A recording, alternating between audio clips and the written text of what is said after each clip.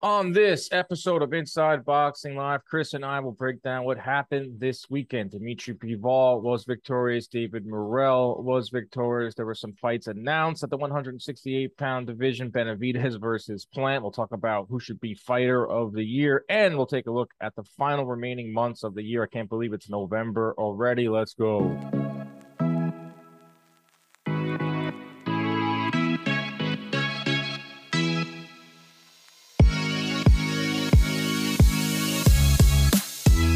What is up, everybody? Welcome into another edition of Inside Boxing Live, presented by John Boy Media. I am Dan Canobbio, joined every single week by former 140-pound champion Chris Algieri from sunny Florida. Chris, how are you on this Sunday morning as we record? I'm doing great. Looking forward to covering last night's activities. Yeah, Sunday. I feel like these Sundays episodes I feel a little more laid back right now. I mean, I spent a whole weekend watching these fights, and Friday I was charged up because Plant versus Benavidez got announced, came out of nowhere, and I said this: there's nothing better, in my opinion, than when a fight gets announced out of nowhere. Love that.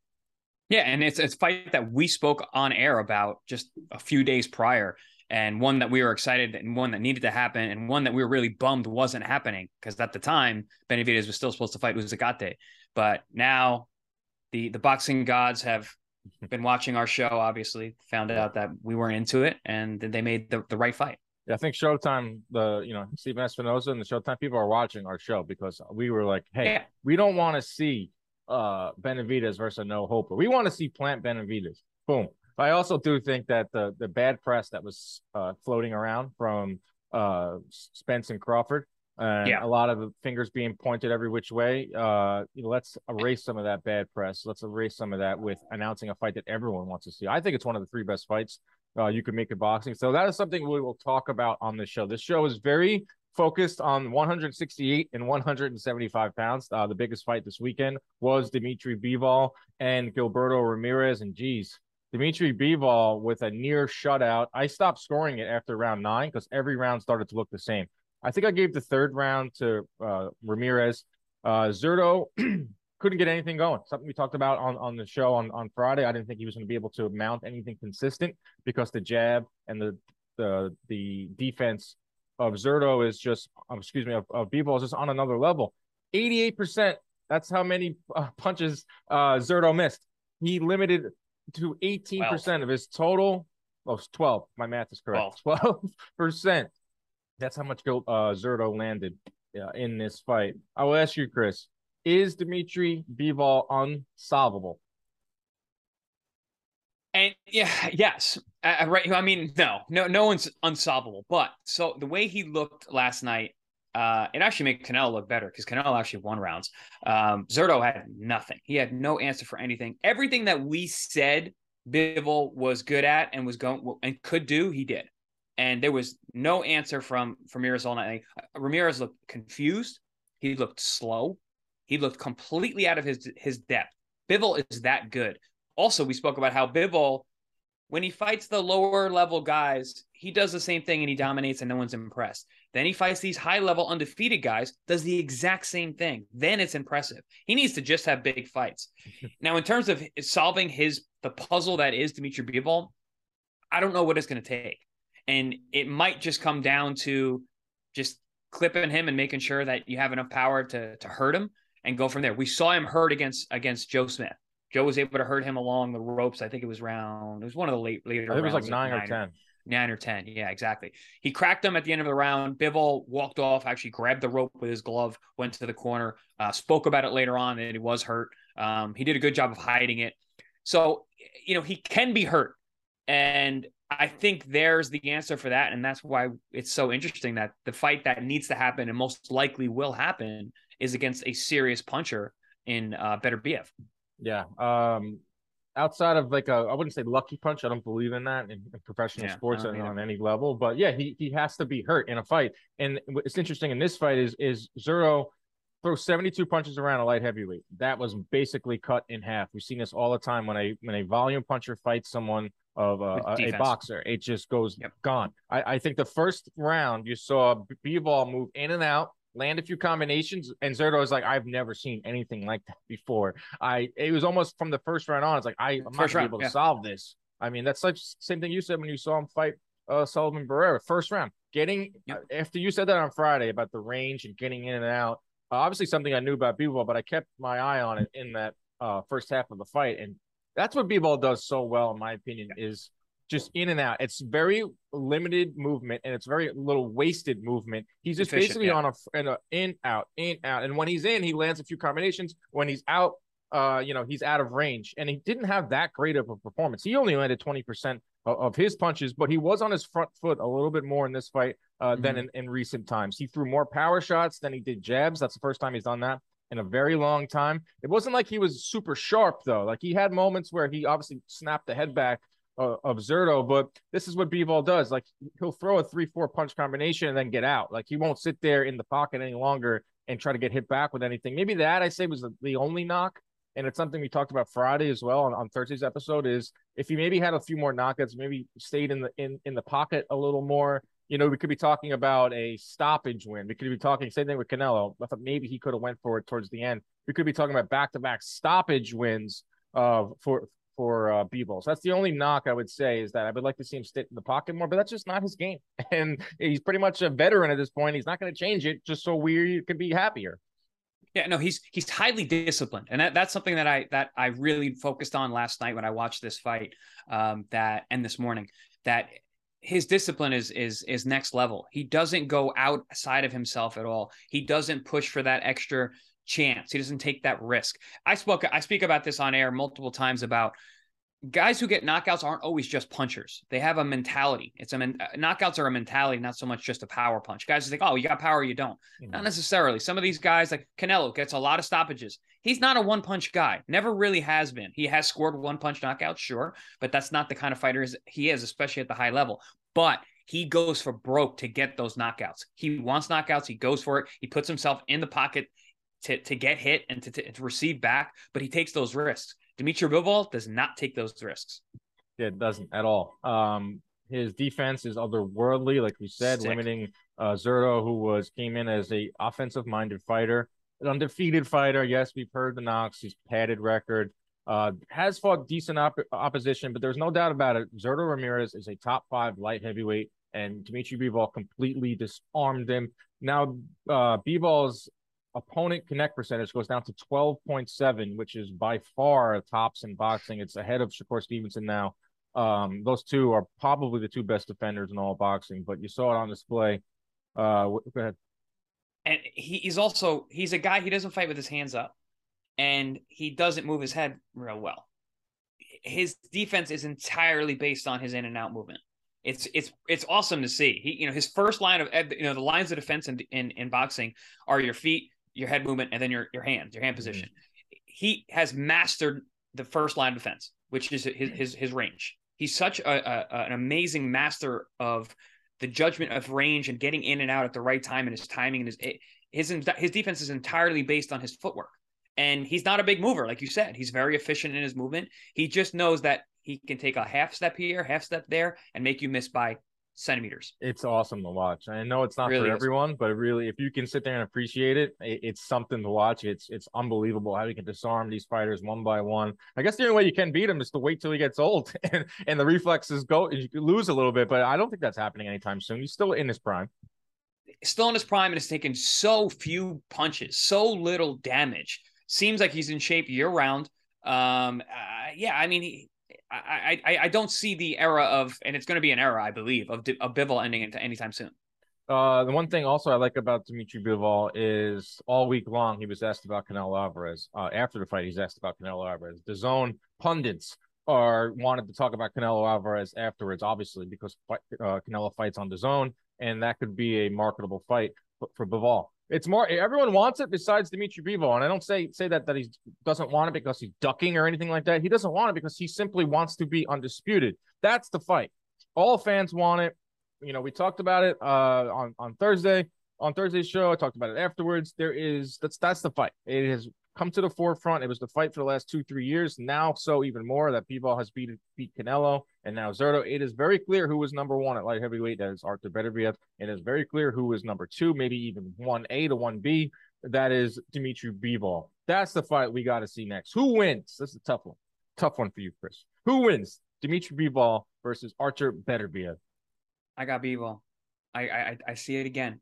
When you have a master boxer with that incredible defensive ability fighting a master puncher. Beterbiev is very technical, actually. He does not get credit for his boxing ability and his skills and his technique. He is extremely technical. And I've spoken to his coaches about this, about Beterbiev and how technical he actually is. But there's just a difference in the styles. Some styles just don't match up well together. I don't believe that the style of Artur Beterbiev matches up well with Bivol. That being said, he has the thing that I said you're going to need to beat Bivol. He has that power, that crushing punch. So if he does catch Bivol and is able to hurt him, he has the best chance to beat him. But I personally, I'm saying it right now, I don't think he does. I think Bivol beats him as well. It is such a good fight. It is such a 50-50 fight. You can make legitimate cases for each guy. Beterbiev, 19-0 with 19 knockouts, doesn't know how to lose. I'm a huge fan of Beterbiev, by the way. Huge fan. I mean, how can you not be at this point? If you're a boxing fan, you love knockouts. This is your guy. Yeah. You have a guy, just wants to fight the best. No nonsense. This is your guy. I mean, there's no doubt about it. You just got to be a legitimate hater if you don't like the way Artur Beterbiev fights, because he literally has every punch, every tool that you possibly need. Underrated defense, comes forward. And what's interesting in this fight is a Beterbiev-Bivol fight is Beterbiev landing on Bivol and pushing him back. Like we said, we've seen him hurt against Joe Smith. But look what Beterbiev just did to Joe Smith. I don't always like to use the triangle theory in boxing because I don't think it always works. But Beterbiev is relentless. And one reason I would maybe favor Beterbiev is because he comes forward, he can walk through some of Bivol's best punches, because we know from Bivol, he's not the most powerful puncher. He's just very accurate and his timing is impeccable. I think Beterbiev can walk through some of those, wear him down, which we thought that Zurdo might have been able to do. And clearly that was not the case. Too slow. Could not do it. Who's too small? Too slow. Too slow. Right. Was Ramirez, yeah. But Beterbiev might be able to walk through some of those shots early, not be deterred by anything coming from Bivol's side. And then from like rounds 8 through 12, hopefully, or I wouldn't say hopefully, I don't really care who wins. I just want to see a good fight. You can see Bivol wear down a little bit, and that's when Beterbiev pounces. That's how I can see the fight maybe playing out if you want to be a pro Beterbiev pick. I disagree in Beterbiev having to walk through the shots. These are light heavyweights, and I don't care what anybody says. Bivol hits hard. Again, I've been ringside. I was been in the corner against one of his opponents, Sullivan Barrera. Sullivan is a very solid guy. He hits hard. He hits hard with everything. He just, like I said, he doesn't have that extra gear where he goes for the knockout, but he hits hard enough to keep you off a bait. Beterbiev is not going to try and wade through shots. That's not the way he fights anyway. But also, Beterbiev is a little bit chinny. He's been down multiple times in his career. He gets very offensive-minded and walks into shots. And they weren't always the biggest shots that hurt him or dropped him. So I don't think he's going to go for that, try to wade through shots with such a sharp, accurate guy like Bivol is. I think he's going to try and box with him. And he's going to, when he does land, he has the power advantage. He does have that game changer shot. He does have that kind of power that can literally, one, we can put the lights out, but two, it can just change the rest of the flow. Yeah. That's something I think that a lot of people who are watching fights don't understand.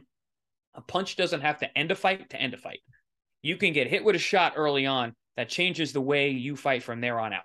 And it could be because you're literally wrung the whole rest of the fight. You never show it. Or it could be because you're like, wow, I can't get hit with one of those again.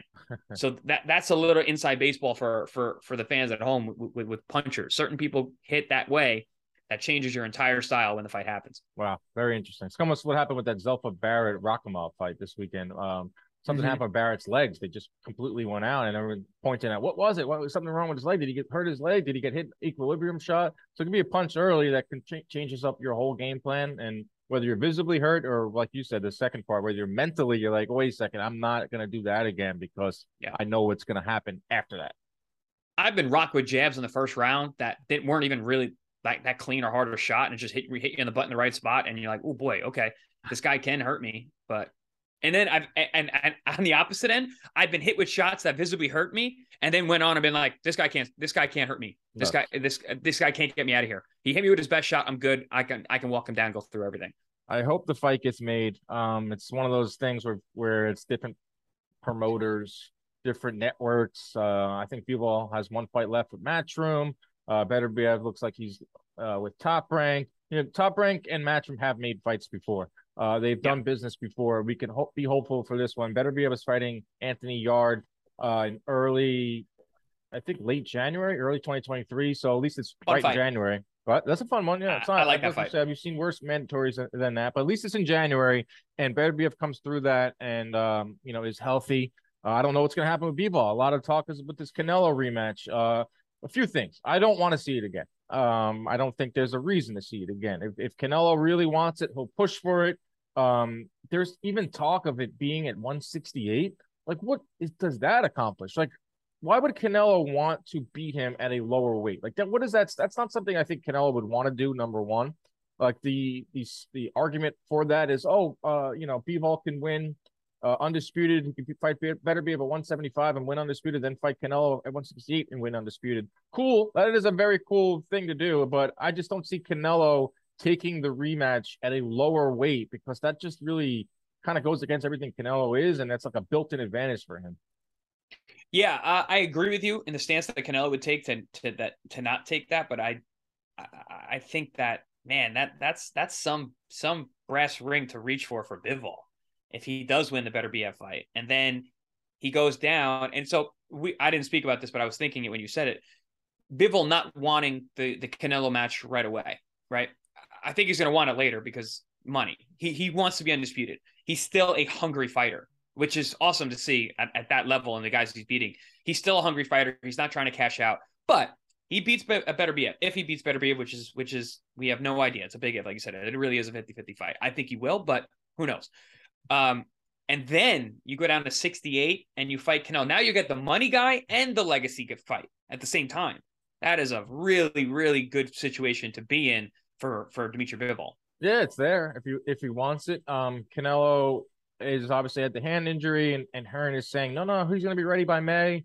I've heard September. I don't know what to do. Nothing would shock me with Canelo. If he fights in May, I would not be shocked. Would any of us be shocked? No.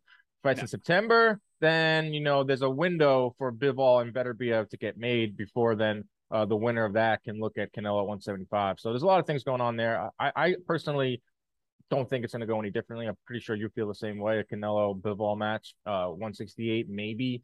It could give Canelo a better shot than a 175, but not something I want to see. I want to see Canelo in different fights. I want to see Beterbiev and Bivol tangle.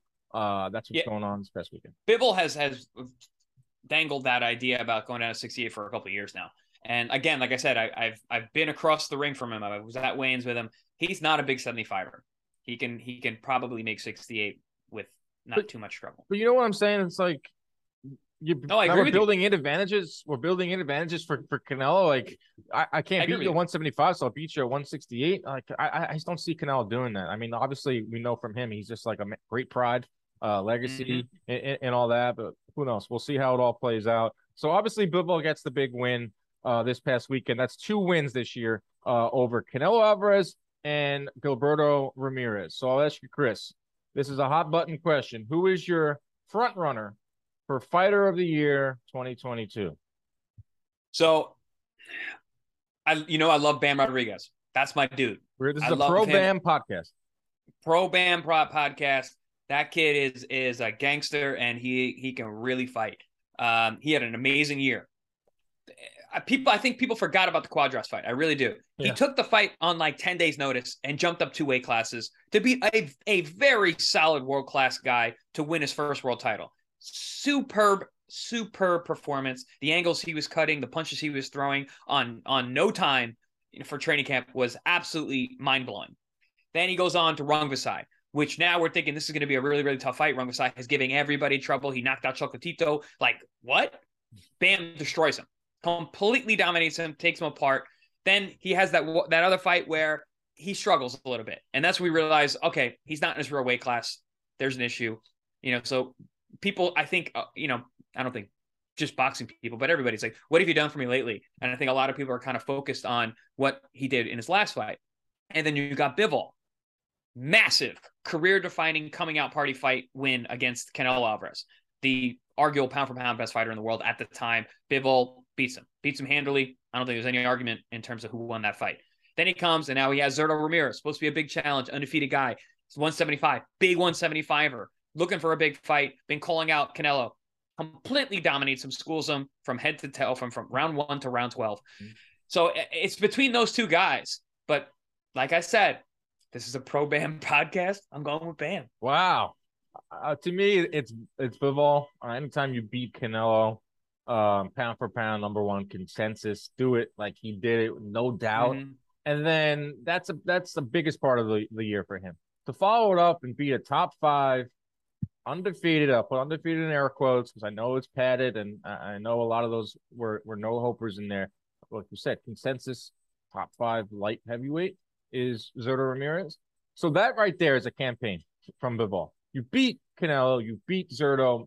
Hats off to you. I think he is the fighter of the year. Bam obviously does some amazing things. Fighting 3 times should be applauded. Last fight didn't. He took a lot of punishment, but you fight 3 times in a year that grabs your attention, and it's not just 3 stay busy fights. These are 2 fights that were over, certified, guys in the division that were former champions and really, really good.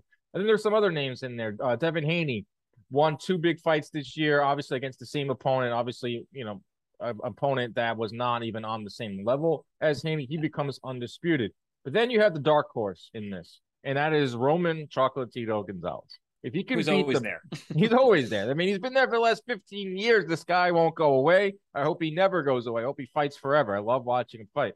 Chocolatito has wins over Ray Martinez, who is at the time was maybe one of the best 112 pounders. Now, I think he could beat him pretty soundly too. He gave him a lesson, right? They look like a man in the ring with a boy. Yep. And then now Chocolatito can beat Estrada, who arguably best 115 pounder in the world. I think it's still Chocolatito, but those two are pretty damn close.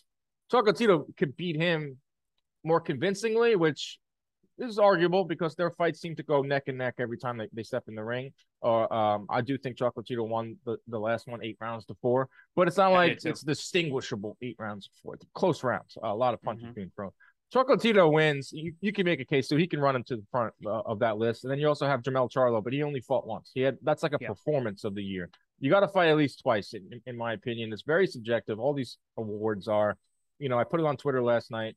Bivol is my fighter of the year. It's pretty clear to me. And then you had a lot of people throwing in, what about Bam? What about, Charlo? What about Haney? What about Chocolatito? But that's great. I love having 5 different options. But to me, Bivol, his campaign right there is you beat Canelo, it gets the eyeballs of fight fans. Yeah, I mean, you are the Mr. Positivity and of the boxing. I'm a little less positive than you are. I guess probably because I've been on different sides of it. So I do like to be the contrarian. I knew you were going to pick Bivol. Bivol essentially is, going to be the fighter of the year, especially if the way things stand the way they are. But man, it's my dude, Bam. I mean, I wish there was another award for Bam to win. Like, how about like? Well, I mean, he's got breakout of the year, career breakout of the year for sure. The thing that's weird with these awards, it's like there's like the boxing writers vote, and there's that one big one, but there's other outlets. Like we're gonna do our year-end award show, and it is somewhat consensus, but it's not the end all be all. So it's a very subjective sport, right down to the awards. But fighter of the year is the biggest award you can win. It has a long history, and there's been some great ones over the years. So I think it's either Bivol or Bam. But it's been a great year for a lot of these fighters. Not disparaging Devin Haney at all, or any of these other guys. Jamel Charlo. Wish we saw Jamel Charlo fight again. If Jamel Charlo fought Zoo at the end of in this next month or next month, then you have a legit case for Jamel Charlo. You got to fight twice. Come on. You can't fight once in a year and be fighter of the year. It's not. I don't care who you beat. Unless it's the COVID year. It was down to Fury or Fimo in 2020. COVID year is different. That's a whole different. That's a whole different thing. And what was that? That was like 20 years ago at this point. I don't know what year is it. I think I tweeted something the other day that like Devonta versus Leo Santa Cruz was 3 years ago and it was clearly 2 years ago. Like time doesn't matter. Nah. Daylight savings time today. Like it's it's gonna get dark. I know we got to get rid of daylight. That's gonna be our next topic. How do we get rid of daylight savings time? Because it's gonna start getting dark on the East Coast at 4:45. I bet you Elon can do it. Let's talk to Elon. Let's get him to. I'm hoping he just lets me stay on Twitter because I love Twitter, even though I get tweeted the most wild things over the last couple of days between spam. I also put myself out there a lot. Well, I put a lot of takes out there. So if you're gonna put yourself out there. I'm actually I'm a little upset that I haven't been kicked off Twitter before Elon took over, because I feel like I'm definitely not going to get kicked off now. But I missed that opportunity. Yeah, so my tweets have been getting dissected over the last couple of days. That's fine. Big fight coming up in 2023. 2023 first quarter is looking phenomenal. Mr. Positivity Dan will show you a list. I've already put out a list of the fights for the first quarter. It's loaded. So if you're not happy with how this year has ended, and there are our next topic, we'll get to the final 2 months of the year. 2023 first quarter is your year. Or your quarter as a boxing fan. One fight that got announced on Friday, literally out of nowhere, or Thursday. I forget what day it was. It was Caleb Plant versus David Benavidez. Wow. 168 pounders. Two of the best outside of Canelo. You can make a case that maybe Benavidez is better than Canelo at this moment, or could beat Canelo. But Caleb Plant, David Benavidez, props to both guys for signing on the dotted line. Props to both guys for not waiting for Canelo, especially Benavidez, to see what he's going to do. A lot of concessions I heard had to be made for on Plant's side. He wanted to come out second. He wanted this. He wanted that. Benavidez was like, yep. Give me that fight. I love this fight. This is best versus best, or close to it. Young guys under 30 years old. I think Plant might be 30 on the nose. Whatever. Young, hungry guys at 160, and they have a beef. I love this fight. Yeah, no, hungry is the name of that fight. They are both hungry guys. I think Benavidez is the monster of that division. I've been saying that for a long time. That kid is something special. I love Caleb Plant is going for it. Like he spent a lot of time out of the ring waiting for the Canelo fight, and it paid off. He made big money in that fight. He definitely performed well in the fight up until the stoppage. He performed really well up until the stoppage, but it was 1 year ago today. Yeah, he ultimately did get stopped in the fight. And he came back with a huge statement win just a few weeks ago with Durrell, and now he goes right into this fight. I love this. This is the way boxing is supposed to be. You win, you fight, you win, you take the next dangerous fight. You just danger. That was my career. As soon as I stepped out of the prospect to contender status, I fought killers throughout. I think that's the way it's supposed to be. I think that's the way it's supposed to be. Once you go over that hump, you got to fight the toughest fights available every time out. And Plant's doing that. I tip my hat to him. Yeah, Plant going from Canelo to Durrell to Benavidez. That is a damn good three right there. You got to tip your hat to him. A lot of criticism, like you brought up. Took a lot of time off, 9 or 10 months he took off before the Canelo fight. Obviously, he was holding that lottery ticket. He had that final remaining belt that Canelo wanted. I've had this conversation so many times. Any fighter would have done the same thing Plant did. And he paid out. I think he made $12-15 million for that fight. And a lot of people, even after that, were going to say, he ain't going to fight anyone now. He made his $15 million. He ain't going to fight anyone. He's just going to sit back and wait. Durrell, all right, he's kind of, on the older side, kind of past it. Good fight after coming back from the Canelo one. Now Benavidez, so you got to tip your hat to Caleb Plant. Awesome. Love that. He is proving a lot of people wrong, and he is proving that his words do mean something, because he has said, I will come back and fight everyone. Benavidez, on the other hand, also another guy that you got to tip your hat to, because he is clearly in line to fight Canelo. Even though Canelo says, I don't want to fight any Mexicans or any Mexican Americans. I don't even know what that means. I don't know what the hell that means. Want to even get into that. But we'll talk about Benavidez. You say he's a killer at 168. I 100% agree. I got the numbers to back it up. First, in overall connect percentage in the entire sport. He's the most accurate puncher in all of boxing. Fourth in plus minus, which is hit and don't get hit. Fourth in power connect rate. Fourth in jab connect rate. Fifth in punches landed per round. Offensive dynamo. There's no doubt about it. Very underrated defensively, too. I've talked about this, had him on the show numerous times. I gave him those stats, and he's like, hey, I love that. But, I'm pretty – I do stuff defensively that a lot of, fans don't see. I don't get credit for. He works on his defense a lot. I like that about Benavidez. And you go over to Plant. He's the best defender at 168. Opponents only land 7.3 punches per round. He's the best defender versus power shots at 168. Which, like we just said, that's what Benavidez is going to want to do. He's going to try to land power on Plant, and Plant is the best defender against power shots, and Plant ranks number 2 at 168 in jabs landed. So all those numbers are what if you know about these two fighters. Benavidez is offensive minded, front foot coming forward. Plant is a slip and move type of boxer with power, because we saw that from Durrell. How do you see this fight playing out?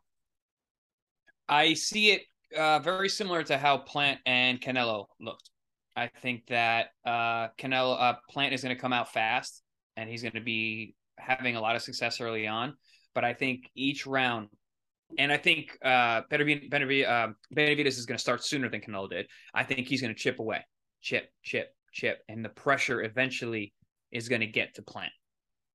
Yeah. And I'm looking for the late rounds for Benavidez to really step up and start landing and putting pressure.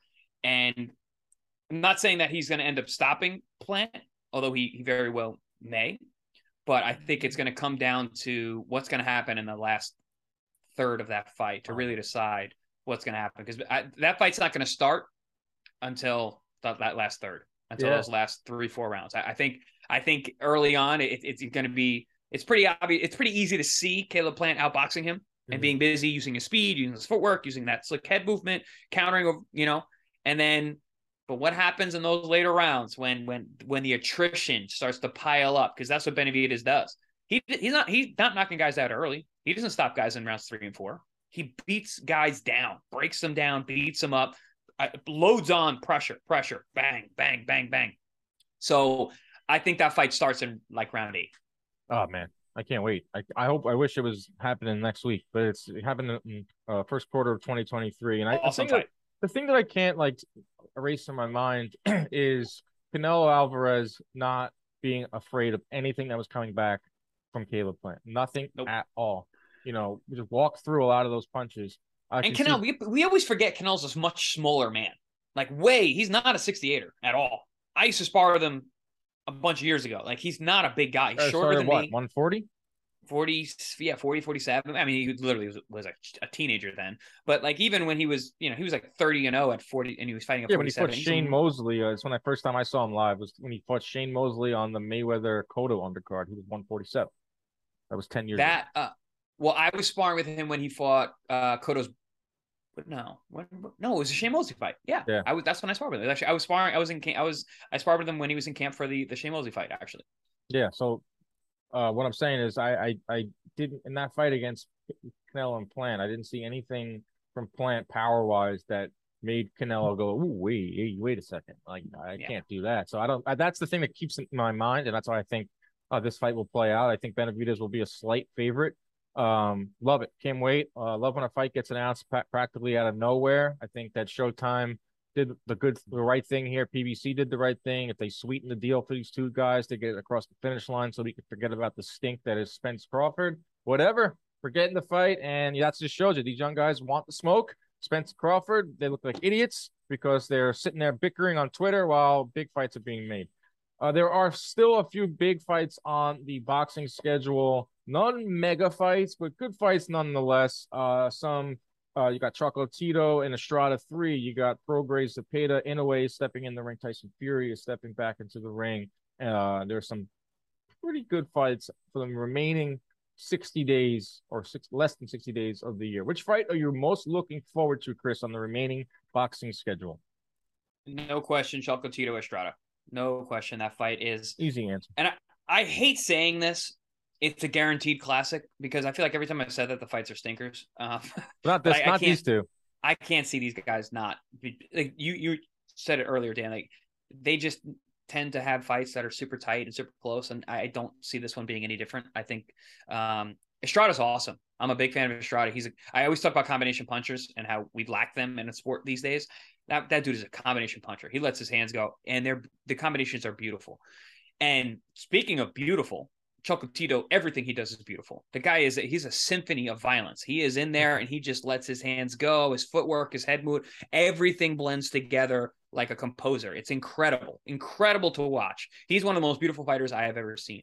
So you get those two guys going, it's going to be It's a It's gonna be third great. fight. It's a trilogy. That's probably my one. But if I mean, obviously, I love Chocolatito, love Estrada, love this weight class, and hopefully, this is the fight that Chocolatito gets his just due. I thought he won the second fight pretty clearly. I don't have the numbers in front of me, but they would back that up. That to me is the biggest fight on the remaining schedule too, as well. But I will say I'm also very excited for Regis Prograis. And you got Yes, another Regis Prograis and Zepeda is a clear number two for me. That's November me too. 26th. It's Thanksgiving weekend. That's going to be an awesome one. 140-pound division wide open. Taylor and Catterall fighting February 4th. You got Prograis and Cepeda. You got Jose Ramirez in the mix. You got Teofimo Lopez in the mix. And you got guys like the 135ers that are eventually going to move up to 140, like Devin Haney, Brian Garcia, Tank maybe one day. It's a really fun division. This is a really fun fight. Prograis Cepeda. And that's one thing I'll say about this remaining schedule. It's not like banger after banger. I mean, you got Michel Rivera versus Frank Martin, which was just announced this weekend too Fun for fight. December 17th. That's a 50-50 fight. Choco Estrada 3, somewhat of a 50-50 pick'em type of fight. Prograis Cepeda, pick'em fight. Ioka versus Franco, which is going down on New Year's Eve, is a pick'em fight. So, okay, there's the Inoue versus the Paul Butler, which should be over in three rounds, maybe even 3 minutes. And then you got Tyson Fury Chisora, which is, and then you got Terrence Crawford versus Anavesian. That's how you say I his think it's a name, good by fight. the way. I think it's gonna be a good fight. But Actually, I think Crawford is minus 1,400 favorite. So I mean, yeah. on paper, I don't. it's a blowout. I don't see Abasanian. I'm sorry for butchering your name every single time. I don't see him beating Crawford, but I think he's gonna. I almost see like Mean Machine, the Kavalauskas fight with Crawford. Like he gave Crawford trouble. As long as it lasted, he was in there, and I think that it's going to be kind of similar to that. Okay, it's David Avanesian. I wasn't too far off. Avanesian. Okay. Avanesian. So all right, from everyone in there in the Twitterverse, we got it now. Avanesian. Yeah, let's give this guy his just due because he's going to be fighting pound for pound. And he's a good fighter. Yeah, he is. He's a good fighter. He deserves his respect. I agree with you. I'm excited for the Zepeda Prograis fight. Zepeda is a friend of mine and a former sparring partner from back in the day for me. Sean, what a beast. Sean is awesome, and he's a solid dude all around, in and out. What's Prograis too? These are like two fun guys. Like I like both these guys a lot. Regis is a nutcase. Always out there. Follow him on Instagram. He's jumping off cliffs. He's riding mopeds. He's doing wild stuff. I know when DeBella was promoting him, and they're still cool despite DeBella and them not working together. I know that Lou wouldn't even look at his Instagram, wouldn't look at his social media because it's like, what is he doing now? Like where he's in like South America, like swimming with alligators. Like what? This guy needs to chill. No, he doesn't have that in him. He doesn't have that. He fights like that too. So it just a lot of times you are in the ring, but you are out of the ring. I love that fight. And then I think we're not getting enough play for the Teofimo fight. Pedraza? Honestly, that's a Pedraza, dude. Pedraza's tough. He is a sharpshooting. The sniper is such a perfect name for him. Like he truly is a sniper in there. He's solid as hell. He's given everybody trouble. Doesn't matter who you are, even including Lomachenko. That's a serious test for Teofimo up at 140. I mean, granted, he's fighting another lightweight at 140. And honestly, the Pedraza is not even. He was never really a big lightweight. He won his first full title at 130. Fought Tank there. I called that fight actually. But yeah, no, Pedraza? That's a good fight. Yeah, but I called Tank and Pedraza. That's like Tank's best win. Yeah. That's the fight that everyone goes back to. Like you have these Tank haters, and then they have these Tank apologists, and the apologists were like, "Well, he beat Pedraza, and Pedraza was still something." I thought Pedraza was going to win that fight. Honestly, I thought he was going to be able to outsmart him, outmove him, but Pedraza stood there and fought him. I was like, "What is he doing?" But yeah, it didn't work out. Yeah. That Santa Cruz fight was fucking. That was a damn good performance too. Santa Cruz was a beast. That came up on Memories or whatever on Twitter. Or it happened on Halloween night 2020. And I did a breakdown of that. Like the 3 right hands Santa Cruz threw. Why? Up with his back against the corner, threw 3 straight right hands, same punch. And the first one landed, partially landed. Second one, Tank blocked it. And you can see Tank, like, if he throws this again, I'm throwing the meanest uppercut. I am unloading. The meanest uppercut in the history of boxing. And it's the most insane knockout. I mean, that knockout still resonates. Vicious. It was one of the best. He folded up. Leo Santa Cruz. That He folded. in terms of technical execution, that was perfect. Yeah. Slip, boom, ride it right back. Slip and shoot that thing up the middle. You just landed an uppercut on your microphone. Yeah. Just I just tanked my microphone. That's a good place to stop then, right? Because that's the Yeah. remaining fights of the year is our last topic. There's some good ones still there. Not getting the huge ones, and I tweeted this out on Friday. 32 undisputed or undisputed or unifications this year. 32 between women's and men's. There's a lot. Exactly. There's either guys defending all their belts or two champions facing off. Yes, it could be like, hey, there's way too many belts in boxing if there's 32 of them. But I think if anything, it shows that it's a good gauge of the best fighting the best or competition wise. So all in all, been a good year for boxing. Obviously, we didn't get some of these bigger ones, but if you take a look at 2023, it's looking that way. All right, that's the show for this beginning of the week. We'll be back Thursday live on the Inside Boxing Live YouTube page. Ronnie will be there with his Rocky 2 review. His Rocky 1 review pissed off some people. A filmmaker tweeted at me. He says I might have to stop listening to that horrible review. It pissed me off too, but you got red. You were getting red. Like Ron, at least he like I said, I respected his take on it because he didn't just like tell us what we wanted to hear. He wasn't just like, oh, awesome movie. Sitting here with two boxing guys, ex-fighter, and a guy that loves boxing. So I'm gonna like, no, he was just like this. I fell asleep, and then it was really slow, but it ended fast. It ended good, and it was ridiculous. Yeah, I mean, he's hot takes Ronnie. That we Ronnie hot takes. We know that, but he's from a different era. He's a much younger guy than us. He might like Creed. He might rank Creed as the best once he gets to Creed in like 5-6 weeks. I guarantee he will. But there it is. There's our show. We'll be back on Thursday, everyone. As always, protect yourself at all times. I forgot my own catchphrase. Yeah.